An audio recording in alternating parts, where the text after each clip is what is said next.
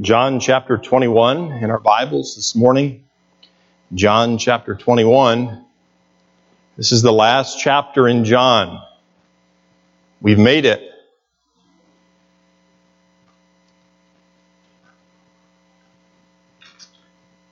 I told you at the beginning of our study that John penned down these words. He was an older man, and all of the other apostles were dead.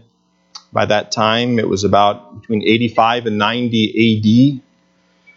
The theme of the book was that Jesus is the Christ, Jesus is God. That was the message. And John wanted everybody who read it to know that Jesus Christ is God.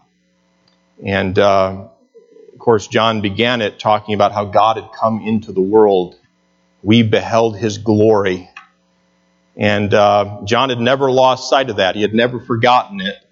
The key verse is John chapter 20, verse 31, where it says, "But these are written," all of this was written, "that ye might believe that Jesus is the Christ, the Son of God, and that believing ye might have life through His name." John wanted people to have what he had. He wanted people to have what God wants people to have, and that is eternal life, forgiveness of sins, reconciliation with God. John wanted that.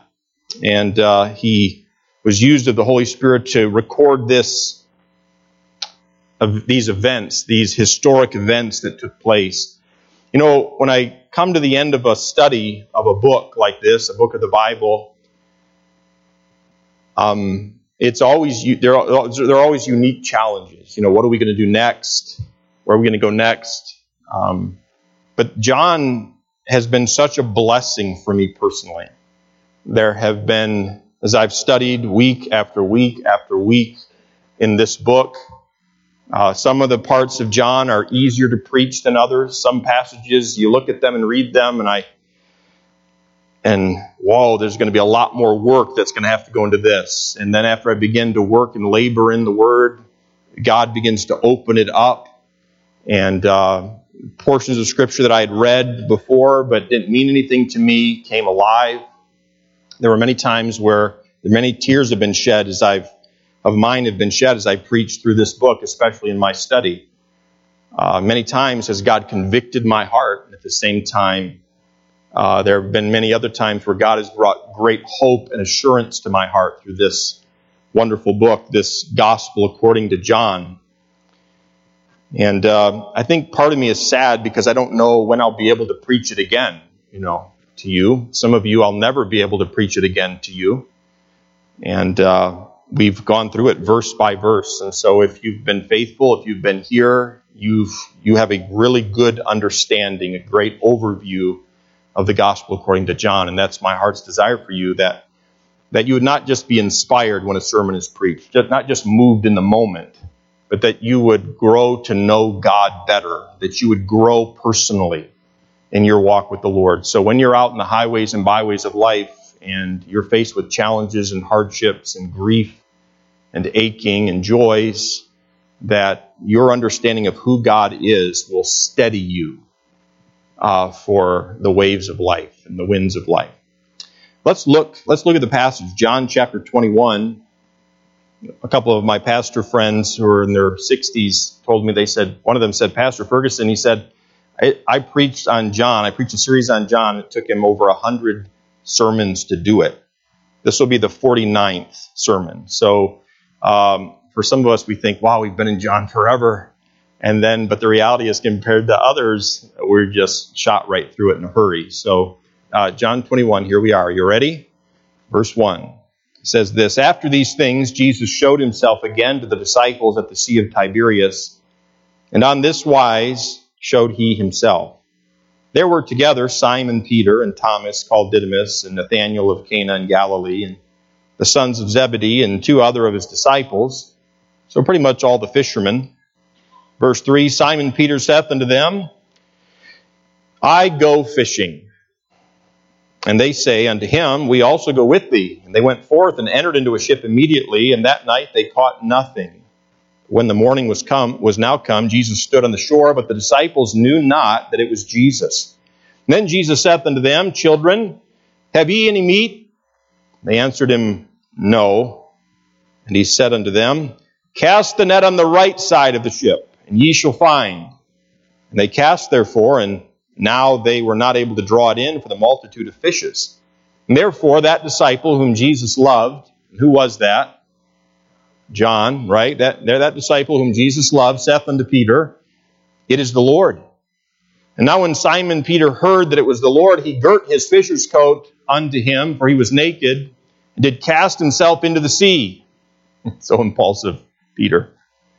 And the other disciples came in a little ship, for they were not far from the land, but as it were 200 cubits, it's about 100 yards, dragging the net with the fishes. They couldn't get the fishes net into the boat. They just dragged it behind the boat. Verse 9, As soon then as they were come to the land, they saw a fire of coals there, and fish laid thereon, and bread. And Jesus saith unto them, Bring of the fish which ye have now caught. Simon Peter went up and drew the net to land. The implication there is he did it alone. Strong man. He drew the net to land full of great fishes. How many? 153. John remembers that all these years later. And for all there were so many, yet was not the net broken. Verse 12, Jesus saith unto them, Come and dine. None of the disciples durst ask him, Who art thou? Knowing that it was the Lord. They all knew who he was. Jesus then cometh and taketh bread and giveth them, and fish likewise. This is now the third time that Jesus showed himself to the disciples after that he was risen from the dead. So when they had dined, Jesus saith to Simon Peter, Simon, son of Jonas, or son of John, lovest thou me more than these? And he saith unto him, Yea, Lord, thou knowest that I love thee. He saith unto him, Feed my lambs. And he saith to him again the second time, Simon, son of Jonas, lovest thou me? And he saith unto him, Yea, Lord, thou knowest that I love thee. And he saith unto him, Feed my sheep. And he saith unto him the third time, Simon, son of Jonas, lovest thou me? And Peter was grieved. The idea there is he was grieved in the depths of his heart, hurting, aching, because Jesus said unto him the third time, Lovest thou me? And he said unto him, Lord, thou knowest all things. Thou knowest that I love thee. Jesus saith unto him, Feed my sheep. Verily, verily, I say unto thee, when thou wast young, thou girdest thyself and walkest thou whither thou wouldest. But when thou shalt be old, thou shalt stretch forth thy hands, and another shall gird thee and carry thee whither thou wouldest not. And this spake he, Jesus, signifying by what death he should glorify God. And when he had spoken this, he saith unto Peter, Follow me. And then Peter turning about, notice not following, but turning about, seeth the disciple whom Jesus loved, John, following, which also leaned on his breast, at Jesus' breast at supper, and said, Lord, which is he that betrayeth thee? And Peter, seeing John, saith to Jesus, Lord, and what shall this man do? And Jesus saith unto him, If I will that he tarry till I come, what is that to thee? Follow thou me. And then went this saying abroad among the brethren, that disciple should not die. Yet Jesus said not unto him, He shall not die, but if I will that he tarry till I come, what is that to thee? And this is the disciple which testifieth of these things, and wrote these things, and we know that his testimony is true. And there are also many other things which Jesus did, which if they should be written every one, I suppose that even the world itself could not contain the books that should be written. And John ends it with Amen, which means may it be so. I want to ask you a question this morning, and that is this. Do you love the Lord Jesus Christ? Do you love him? How do you love him? To what degree do you love him? How dependable is your love for him? What does your love for him look like? Because Jesus in our text is going to describe for us what the love of a disciple for Jesus Christ looks like. Let's pray together. Father, glorify yourself now in our hearts. Draw us to you. Draw out our love for you. Lord, I believe I'm speaking to a number of people, a great number of people who love you. Lord, I confess for us all that our love for you is not perfect. It is very undependable at times. It is very shallow at times. Father, we know that you love us, and that your love is completely dependable and rich and full. Father, help us to grow in our love for you. Father, I pray these things in Christ's name. Amen. I have a question. Why does John end the book with chapter 21? Why not just finish up with chapter 20? Now, I'm not questioning what the Holy Spirit had in mind. I'm not questioning that. But I am asking it for us to consider. Why is chapter 21 here? Why not just end with chapter 20? Why not just end with Jesus Christ raised from the dead? Why do we end with Peter? Here we are with Peter again. And his love is shallow. He's not even sure of his own love for the Lord.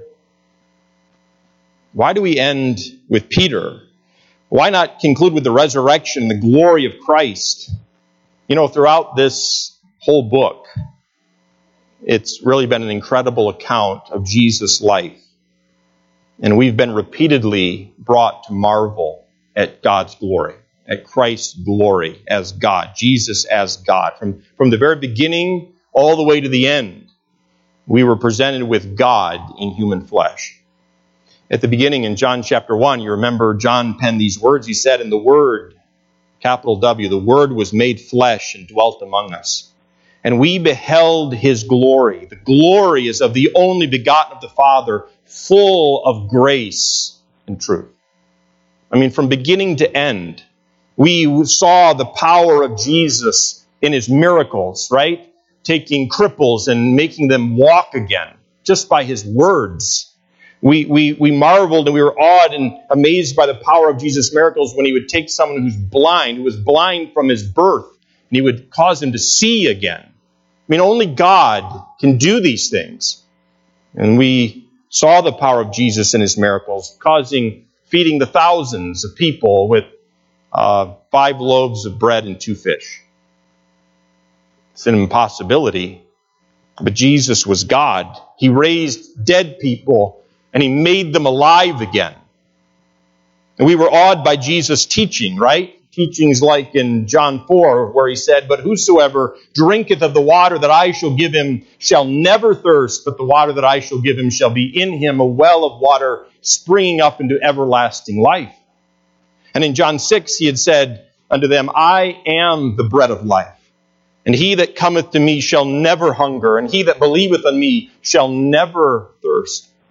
In John 11, in verse 25, Jesus had said to Martha, "I am the resurrection and the life. He that believeth in me, though he were dead, yet shall he live. And whosoever liveth and believeth in me shall never die." And he asked Martha a question, "Believest thou this?" We were amazed by Jesus' marvelous love and his compassion, weren't we?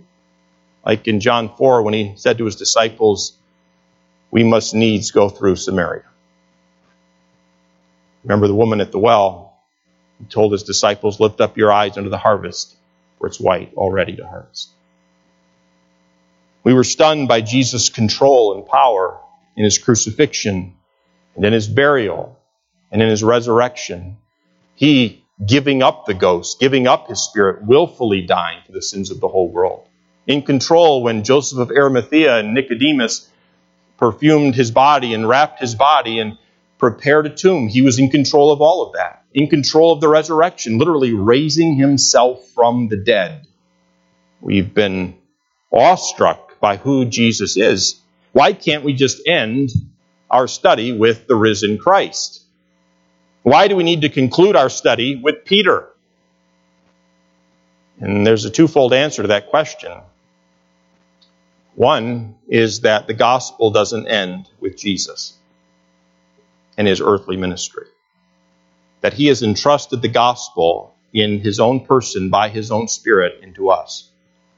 And the Bible calls us earthen vessels. Colossians chapter 1, Paul referred to this as a mystery that had been hid from ages, which was Christ in you, the hope of glory. I think it's in 2 Corinthians chapter 4, in verse 6, where he talks about this. He says, "For God, who commanded the light to shine out of the darkness, hath shined in our hearts, and to give the light of the knowledge of the glory of God in the face of Jesus Christ." He's talking about this majesty of Christ, this glory that is Christ. We've read of this, we've studied it, we've pondered it, we've been in awe of it. And then Paul says this, "But we have this treasure," the treasure of Christ, who is eternal life. We have this treasure, he says, in earthen vessels. An earthen vessel. A moldable, breakable, run-of-the-mill clay pot. That's this. That's you. That's Peter. And so we have all of this glory of the Lord Jesus Christ and all that we've studied and all that we've been in awe of. He has, and this has happened too in my study, he's brought me, this book, these writings have brought me to worship the Lord. It's drawn it out of me to worship the Lord. He is God. And He lives in me. He is awesome. I am not awesome. He is always true. I am not always true. He is always good. I am not. You get the idea. I will not continue to bore you with that contrast. But it's true for every single one of us. And so why do we need to conclude our study with Peter? Well, because the gospel doesn't end with Jesus and His earthly ministry. He ascended and He gave us His Spirit. Christ lives in us, and the glorious Christ lives in us, and we need to carry the glory of the risen Christ in us, but sometimes clay pots fail. And so the other answer to that question, why don't we just conclude our study with Peter, is number one, because the glorious gospel doesn't end with Christ. It is in us. But there's another answer, and that is this. Here we have a shamed, broken man. He's a disciple, but he needed to be restored. And all of us need to know what restoring a sinful, broken-hearted, discouraged disciple looks like. And we should seek to restore our fellow disciples. By the way, if you're married and your spouse is a believer, they are a disciple, you ought to seek to restore them. We ought to seek to restore our children, you see. In Mark chapter 1, it records for us that Jesus had called these men, these disciples of His. There are only 11 at this time. Remember, Judas has already taken his life. Never a true follower of Christ, a fake. So you've got 11, but they're not all here. There's only 7 here, just the fishermen. But Jesus in Mark chapter 1 had called these men to leave fishing for fish and to follow Him, and He would make them what? Fishers of men. And they had come. Jesus had said unto them, Come ye after me, and I will make you to become fishers of men. And let's pick up the narrative in our text in verse number 1. Look there. After these things, Jesus showed Himself again to the disciples at the Sea of Tiberias, and on this wise showed He Himself.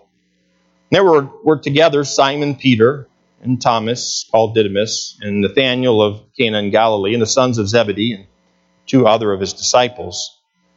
Simon Peter saith unto them, I go fishing. Why did Peter want to go back fishing? I go fishing. What's he just want to break? It's been a stressful month and a half. Maybe he just wants to go cast the rod a few times and relax a little bit. But that's not the inference from this phrase. This was a resolute decision on Peter's part. I am going back to fishing. I'm not doing this anymore. I can't do this anymore. There's a finality, especially in the Greek language. And why would he do this? He's seen the Lord, right? Christ has revealed himself to him. He's risen from the dead. Christ can do anything. He's the master over death. Nothing can defeat him, and you're one of his followers. Why would you give up on him? Well, I don't think Peter was giving up on the Lord. I think Peter was giving up on Peter.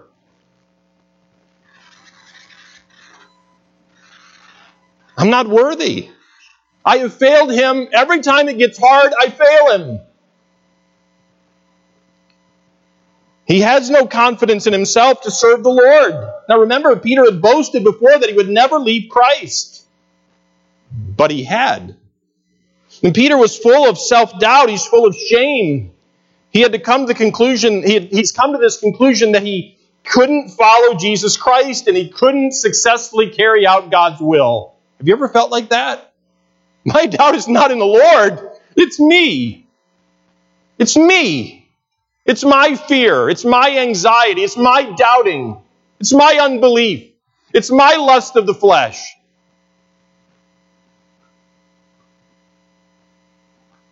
And so Peter says resolutely, I'm going fishing. He gets a boat and he says to and the other disciples, notice that 6 of them follow him. So Peter's a leader. He was older, it seems, than most of the disciples. But all the other disciples follow him. They say unto him in verse 3, the middle part, we also go with thee. And they went forth and entered into a ship immediately. And that night they caught nothing. And they were doing this, and Christ had told them to go up into a mountain and wait for them. Wait for him. They weren't where they were supposed to be, but they were doing what they thought they could do. Look at verse number 4. But when the morning was now come, Jesus stood on the shore, but the disciples knew not that it was Jesus. That's very important. They didn't know who this was. Verse 5, then Jesus said unto them, children, have ye any meat? Now, who would call these a boat full of men who are fishing children? Nobody else. Only the Lord would do that. And by the way, who would ask them? And Jesus knew the answer to his question. Men, have you caught anything? When he knew they hadn't. Men like to be asked that. You know, if you're married to a hunter or a fisherman and they come home, you don't have to ask them, right? Because you can see it on their face. No, they didn't catch anything. No. You could probably tell if he missed it or if he winged it, you know, or he lost. You don't have to ask. You can see it on his face. Well, Jesus has the gall to ask them, children, have you caught anything? He knows the answer, and the answer is recorded for us that they give. At least only one thing is recorded that they said. I think they might have said other things too, but they say no. Again, I do think they said other things. Because they didn't know it was Jesus. Verse number 6, and he said unto them, cast the net on the right side of the ship. Because we all know that fish always go to the right side of the boat. I mean, these are fishermen. This is not me. I'm not a fisherman. I don't know where fish go. I don't know why there's seaweed in the water that always gets on my hook. I don't know why I can't catch fish. There's a lot of things I don't know about fishing. But these were seasoned fishermen. They were good at what they did. They'd been out all night and caught nothing. And the Lord made it that way on purpose. And now he says, cast it on the other side, and you shall find. And it must be of the authority of his voice, because they cast therefore, and now they were not able to draw it in for the multitude of fishes. And Jesus, what's he doing here? He's reminding his disciples that they had been called to fish for men. You used to fish for fish, but I called you to follow me, and you came, and I have taught you to fish for men. And that even though they thought they could go back to what they used to be able to do, they really couldn't without God's blessing. Unless God brought the fish to their nets. Sometimes we're tempted to go back, aren't we? Sometimes we can get so discouraged. And there is a difference between being discouraged with God and not believing Him and His Word and and being disappointed and discouraged with me, with myself. Sometimes we're tempted to go back. Sometimes we're tempted to give up. Sometimes we're tempted not to follow our Savior anymore. And maybe it'd be this: Lord, you know what? I gave it a whirl. I gave it a shot. 3.5 years, I gave you everything. But Lord, the problem isn't with you. You are amazing. You are incredible. You are awesome. You are God. But Lord, I am not, and I fail you. I failed you so many times. And Lord, I think you'd be better off finding another group of apostles. I think you'd be better off finding somebody else for this. Thank you for saving me. I'm looking forward to heaven. I will continue to do my best, but Lord, I promise you nothing. I can't do it anymore. I think that's where they were at. Look at verse number 7. Therefore, that disciple whom Jesus loved saith unto Peter, and that's John, he says to Peter, he says, it is the Lord. And now when Simon Peter heard that it was the Lord, he girt his fisher's coat unto him, for he was naked, and did cast himself into the sea. Now wait a minute. They've got a whole net full of fish.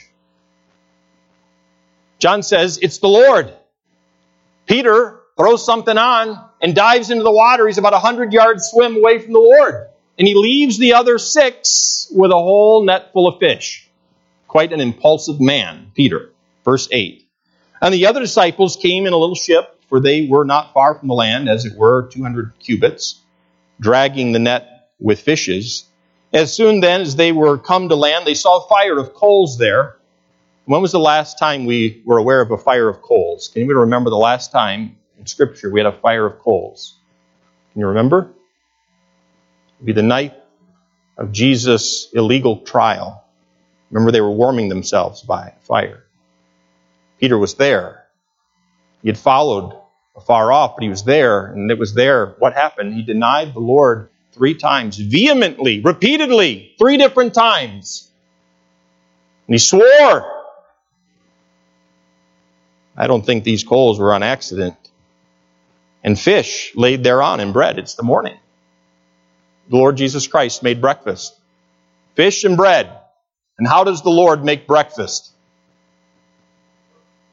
Perfectly, and maybe breakfast.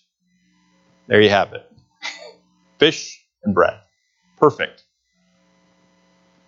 And Jesus saith unto them, bring up the fishes which ye have now caught. He already had his. Verse 11, Simon Peter went up and drew the net to land full of great fishes, and 153 of the fish were in the net. And for all that were so many, yet was not the net broken. Peter's a strong guy. He drags these fish in to land. Verse 12, Jesus saith unto them, come and dine. And none of the disciples durst ask him, who art thou? Knowing that it was the Lord. They all knew that. Verse 13, Jesus then cometh and taketh bread and giveth them, and fish likewise. He fed them all. Verse 14, this is now the 3rd time that Jesus showed himself to his disciples. After that, he was risen from the dead. But what does the true love of a disciple look like? Jesus is going to describe this to us. First of all, a disciple of Jesus Christ loves Christ enough to deny self. A disciple of Jesus Christ loves Christ enough to say no to self. Look at verse number 15. So when they had dined, Jesus saith to Simon Peter, Simon, son of Jonas, lovest or agapao thou me more than these? Agapao is the Greek word for lovest here. Agapao thou me more than these? And he saith unto him, Peter answers, he says, Yea, Lord, thou knowest that I phileo thee. Different words. He saith unto him, Feed my lambs, or bosco my lambs, pasture them, fodder them, graze them. Jesus, always called Peter by his old name when Peter was acting like his old self, by the way. He does that here. Simon Peter, Simon, son of Jonas, son of John. Simon, son of John. And what is Jesus asking here? Well, the question he's asking is for a disobedient believer. And by the way, it's a question that we as parents ought to ask our children. It's a question that we ought to ask ourselves when we're not walking with the Lord. And the question is this: do you love me? Do you love the Lord more than you love your sin? Do you love the Lord more than you love what you're doing? Do you love Jesus more than your sin? And Jesus wasn't talking about the other disciples when he says, Simon, son of Jonas, lovest thou me more than these? He's not talking about his disciples, the other disciples, because they had done the very same thing Peter had done. They had gone fishing too. And again, it was not a frivolous, this wasn't a vacation, let's go fishing before Jesus comes, then Jesus surprised us. No, these guys, with Peter at the helm, decided, you know what? We're going back to the fishing business. We don't know what's going on. We're going back to the fishing business. We can't count on ourselves. We're going back into the fishing business. But they were all as guilty as Peter was. They had all gone back to fishing. So no, he wasn't asking Peter, do you love me more than the other disciples? He was saying, do you love me more than these boats? Do you love me more than these anchors?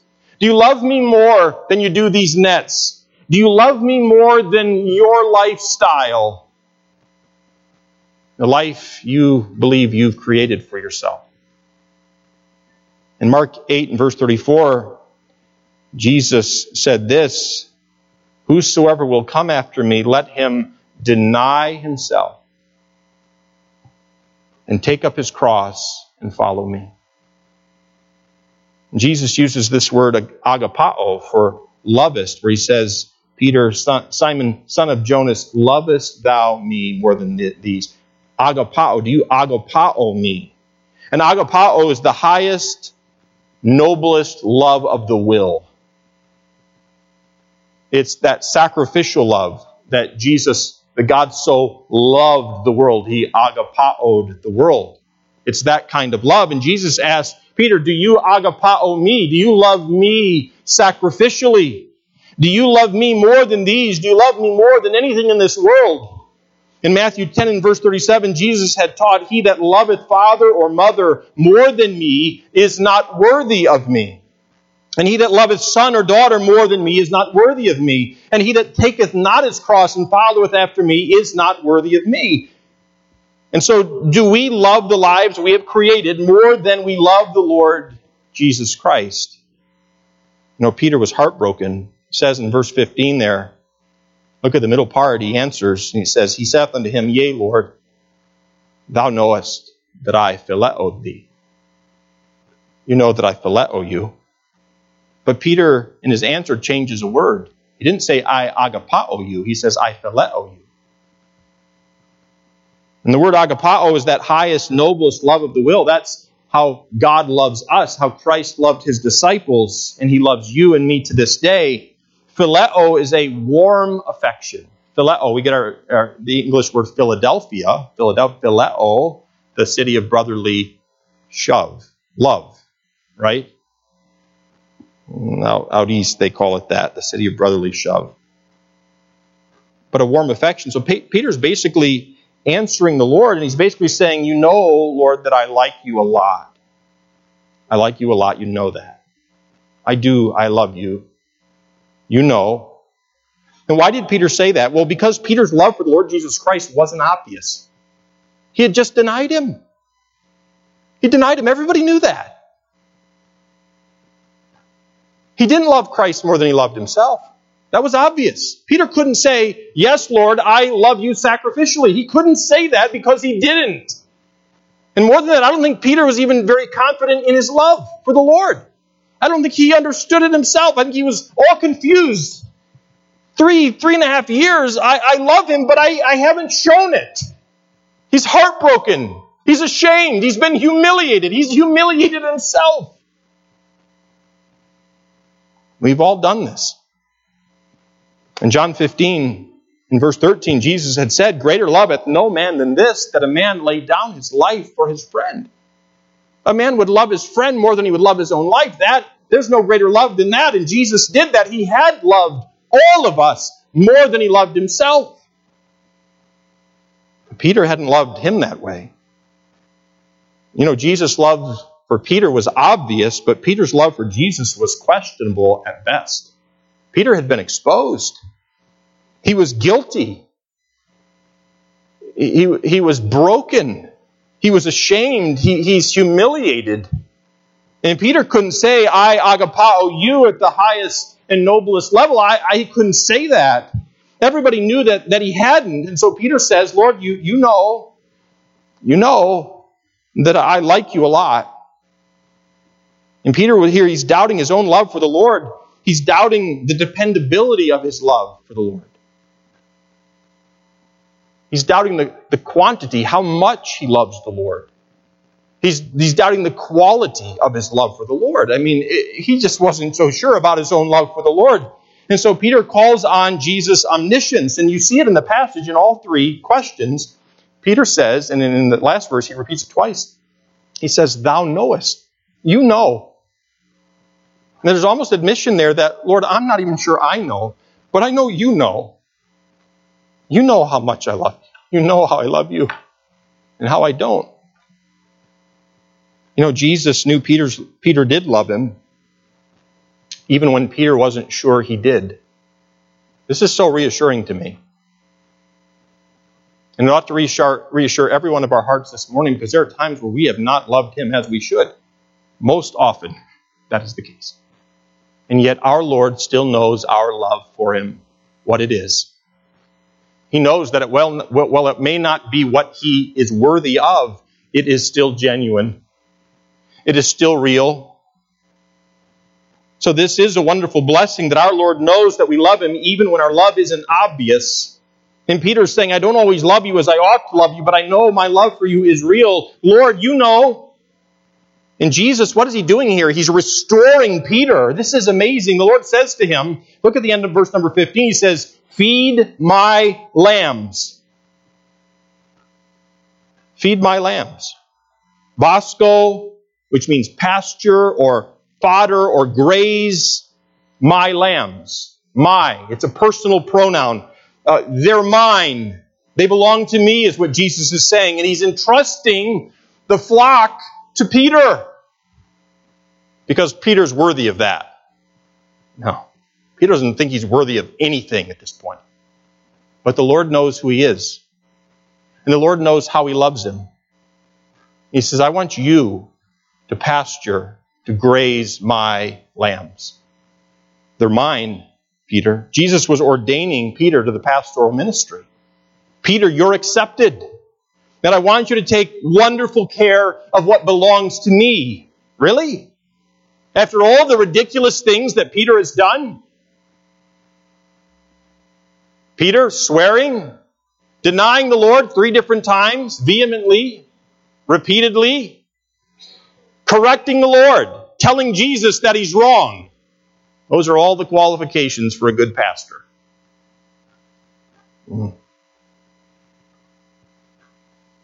They're all a reality in our lives.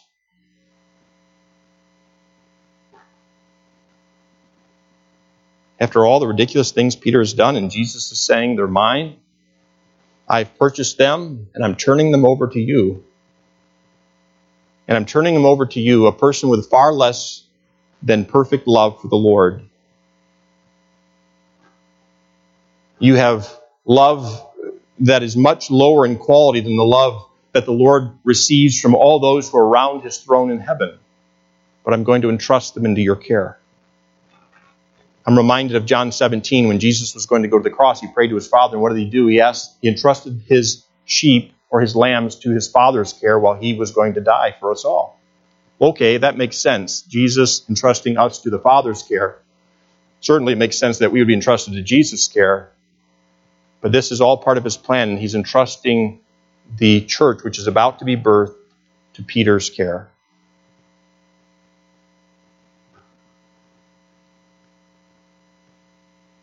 And he says, feed my lambs, my little ones, my young, tender, weak, vulnerable, prone to wander, prone to stray ones.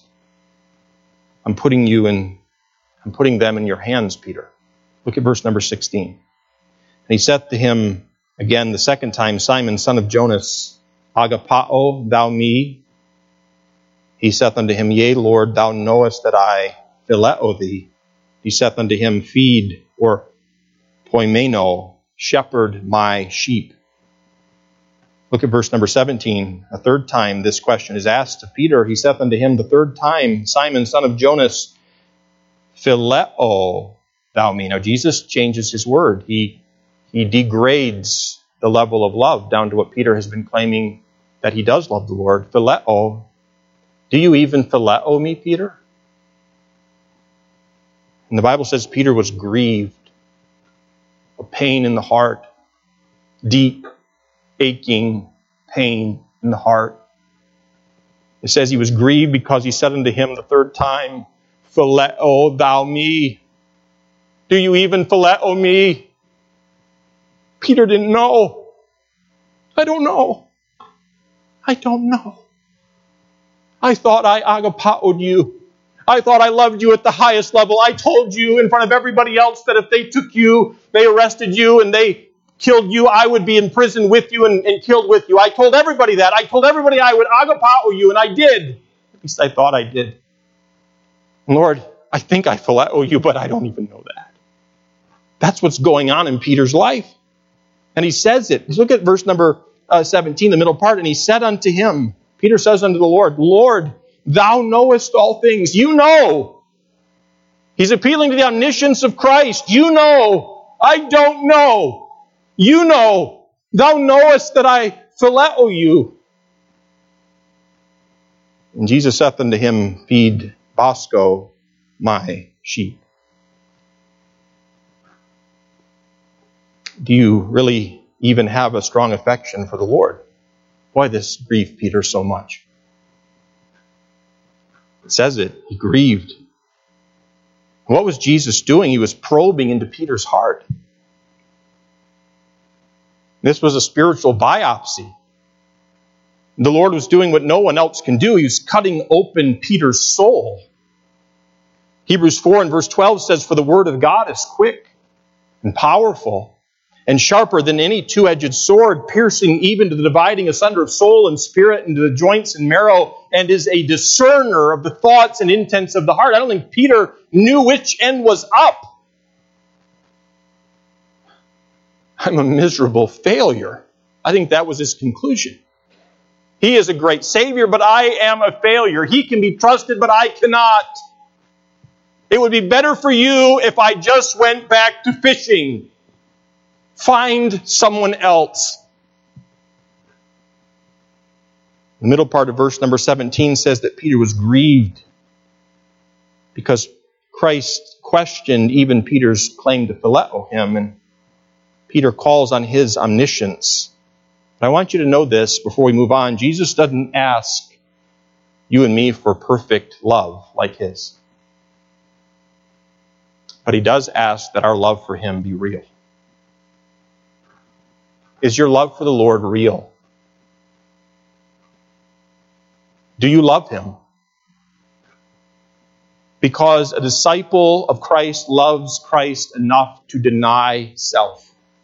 And that's what Jesus was asking Peter. He's saying, do you love me? You've gone back to your nets. You've gone back to your boats. You've gone back to the weights. You've gone back to the fish. You've gone back to the lake, the Sea of Galilee. Okay.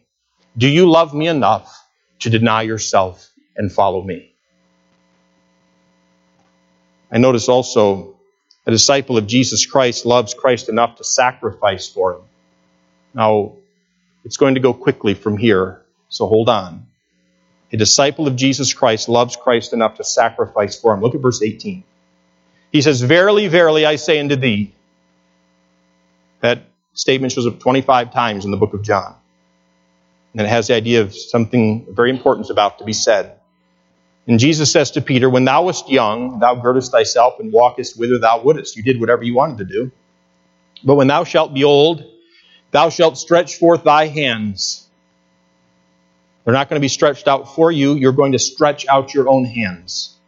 And another shall gird thee and carry thee whither thou wouldest not.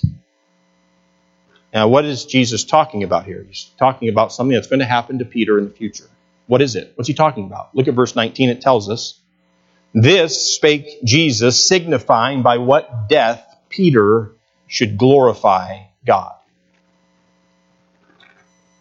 In Luke 9 and verse 23, Jesus had said, if any man will come after me, if you're going to be a follower of the Lord, you're going to have to, he says, let him deny himself and take up his cross daily and follow me.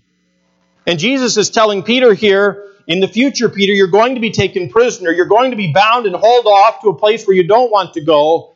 But you are going to stretch out your own hands. You're going to be crucified.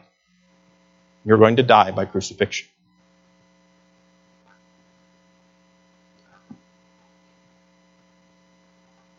Now, we read this and we think, well, wow, that's a lot to take in. Now, tradition tells us that when it came time to that, for this to happen, Peter didn't want to be crucified in the same manner as his Lord was. And so he said, would you crucify me upside down? And they did. Tradition tells us that. He didn't feel worthy to be crucified as his Lord was. So the Lord is restoring Peter to the ministry, and he says to him here, Peter, welcome back to the ministry. You're restored. I do know that you love me. I want you to feed my lambs. I want you to pasture. You're restored. Go feed my sheep. Feed my lambs. And know this, Peter, that sometime in the future, they're going to come, and they're going to arrest you, and they're going to take you, and they're going to crucify you, but you're going to actually lay your hands out and let them do it to you. Now you might stop me and say, well, Seth, that's terrible news. Why would Jesus do this? This man's struggling. This man's doubting. He doesn't have any confidence at all. Why would the Lord do this? This is terrible news. And I would say the opposite of that is true. I think this was some of the best news that Peter had ever heard in his life. For a man who had failed the Lord and walked away from him, who had denied him repeatedly, for the Lord Jesus Christ to look him in his eyes and tell him, Peter, the next time you are in a life and death situation, and my name is brought up, you are not going to deny me again. I think this relieved all kinds of doubt and renewed confidence in Peter like he had never had before. Because the Lord Jesus Christ had spoken the truth. So, no, Peter needed to know that he was not going to deny his Lord. In Luke 22 and verse 33, Peter told Jesus, Lord, I am ready to go with thee both into prison and to death. But when that happened the first time, Peter denied him. But when it would happen again, Peter would not deny him. He would glorify the Lord. And they would actually crucify Peter for this reason, because Peter was faithful. He was willing to sacrifice everything. A disciple of Jesus Christ loves Christ enough to deny self and to sacrifice, and then very quickly enough to follow his plan. The disciple of Jesus Christ loves the Lord enough. And that's what we've been brought to. That's what happened in my heart throughout the study. My love for the Lord has grown. And now here we are in chapter 21. A disciple of Jesus loves him enough that he's willing to follow God's plan for his life. This is important. Look at verse number 19, the latter part. It's a very simple statement. Verse 19, the latter part. And when he had spoken this, he saith unto him, follow me. That was Jesus' statement to Peter. Follow me, Peter. That's what you need to do. You follow me. In Matthew 16 and verse 24, when Jesus said unto his disciples, if any man will come after me, let him deny himself and take up his cross and what? Follow me. This is a part of discipleship. It's simple, right? None of us struggle with it. We all struggle with it. We all struggle to follow him. This flesh keeps pulling the other way. But this is the mark of a true disciple, that we love the Lord so much that we follow him. And it's interesting in the text, it seems to be more pointed than that we're not just willing to follow him in general, but we're willing to follow him very specifically for the course, the plan that he has for each one of us. Now, Jesus, I think he's encouraging Peter's heart. He's giving this clear instruction of what Peter needs to do. And in my mind's eye, Jesus turns and begins to walk away, and he says, as he's giving the instruction, Peter, follow me. And immediately, look what Peter does. He turns around. The Lord is very long-suffering with us. He was long-suffering with Peter. He's long-suffering with us. Look at verse number 20. Let's see here. Yes, verse number 20.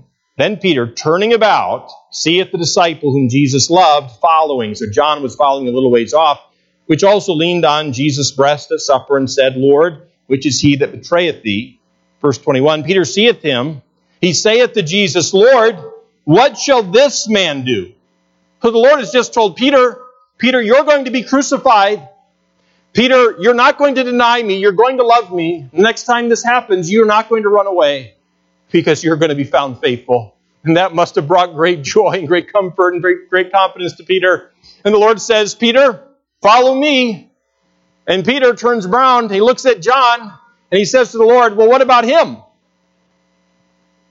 So I'm going to get crucified, but what's going to happen to him? I mean, this is humorous. And isn't that true for us too? No, none of our lives are exactly the same course.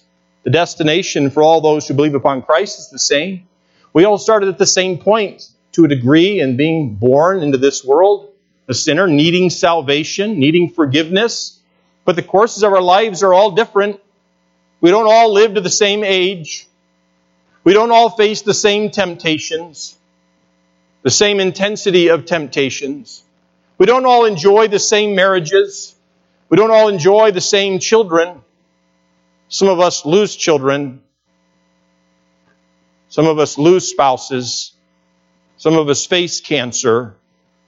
Believers live in different parts of the world with different kinds of freedoms and liberties to worship the Lord. Right? We don't all have the same course. We don't all have the same path. It's not all equal. And Peter says, well, okay, I know what's going to happen to me, but what about him? And look at how the Lord answers him in the passage, verse 22. And Jesus saith unto him, Peter, if I will that he tarry till I come, what is that to thee? Follow thou me. Now there's almost sarcasm here. Hyperbole is in this. Jesus basically says, Peter, if I will that John would live to the second coming, which would mean that John is still alive to this day, what does that matter to you? It's none of your business. That's what the Lord says to Peter. Paul talked about this to a degree with Timothy. He said, take heed to thyself. Well, Lord, but my life is so hard. I face all of these things. These other pastors don't face what I face. These other people don't face what I face. These other husbands and fathers don't face what I face. Lord, the way you made me, I'm not even made the way other people are made. I worry when those people don't, or I'm anxious when they're not anxious, or I'm always analyzing, Lord. And Lord, what about him? Why does he have it so easy? And the Lord says, that's none of your business. Take heed to yourself. Consider your own way. And then he ends by saying, follow thou me, which is very emphatic. And I'm going to try not to point at anybody. I'll point at an empty chair. Basically, he says, you follow me. I missed you, Jeff. Right? You follow me.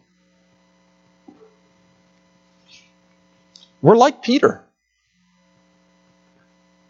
We struggle to deny ourselves. The thought of sacrifice is fearful to us. And following him in what his plan is for our life is sometimes hard to do. But these are the marks of a disciple who loves the Lord.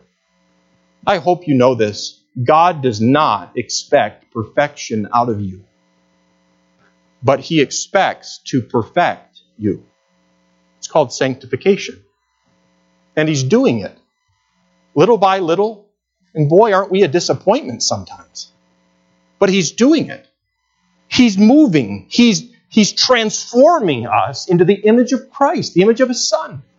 And someday it will be completed. And we will never more face temptation in this world. And I look forward to that day. But until then, we must love our Savior. And the question to every sin and every doubt in your life and mine is this. Do you love the Lord? Do you love Him? Because if you do, you will deny self. You will find that you will make sacrifices. And you will follow His plan for your life. Verse 23 says, Then went this saying abroad among the brethren. So there's all the kinds of gossip here. That that disciple, John, should not die. Well, they gossip. They always seem to get it wrong. Yet Jesus, John corrects this, says, Jesus said not unto him, He shall not die, but if I will that he tarry till I come. What is that to thee? That's what Jesus said. John, he protects the integrity of Jesus. Because if Jesus couldn't get this right, then he really couldn't get anything right. John had died. By the way, when John wrote this, he's the only one living. All the other apostles are dead. So rumors were flying around. Verse 24, This is the disciple which testifieth of these things, and wrote these things, and we know that his testimony is true. Do you love the Lord? Maybe we're like Peter, and we are. I do. He knows I do. He knows I love Him. I don't always love Him agapao, or agape. I don't love Him that way. Phileo. He might ask you, do you even love me that way?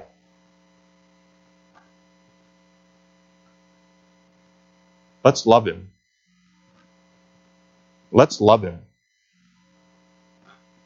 Let's follow Him. Let's deny self. What has self ever brought us? But destruction. Let's sacrifice for Him. He is our Lord. There are rewards in heaven for all of eternity. Sacrifice for Him. You know, the wonderful glory of Jesus Christ was demonstrated to us throughout this entire book, all the way to the cross and to the resurrection. And John wrote, These are written that ye might believe that Jesus is the Christ. That you'll believe that Jesus is the Christ, the Son of God. And that believing ye might have life through His name. Today we're reminded of the difficulty of putting that glory of Christ into earthen vessels. Us. It's not easy. It's not simple. But all the Lord asks of us is this. Do you love me? And He will accept love that is less than perfect. He will accept it. But He will not accept love that is less than real. Do you love Him? Look at verse 25 and we're done. And there are also many other things which Jesus did, the which, if they should be written every one, I suppose, John writes, that even the world itself could not contain the books that should be written. And he ends it with, May it be so, amen. May it be so. And I'll conclude with this. Jesus is God. Love Him. Let's love Him. Dear Heavenly Father, I thank You so much for this study. My heart is sad that it has come to an end, and yet we have so much more of Your Word to study and to learn of You, to worship You. Father, I have given everything that I have in the study of this and preaching of it. Father, I pray that You will use it in the hearts of Your people. Father, we worship You. You came. You dwelt among us. You lived, revealed Yourself to us. You died for us. You rose again. And You have entrusted into our care Yourself, our inheritance, Christ in us, the fullness of God. I don't understand all of those things. But we love You because You first loved us. Father, help us to learn to love You more. I pray these things in Christ's name. Amen.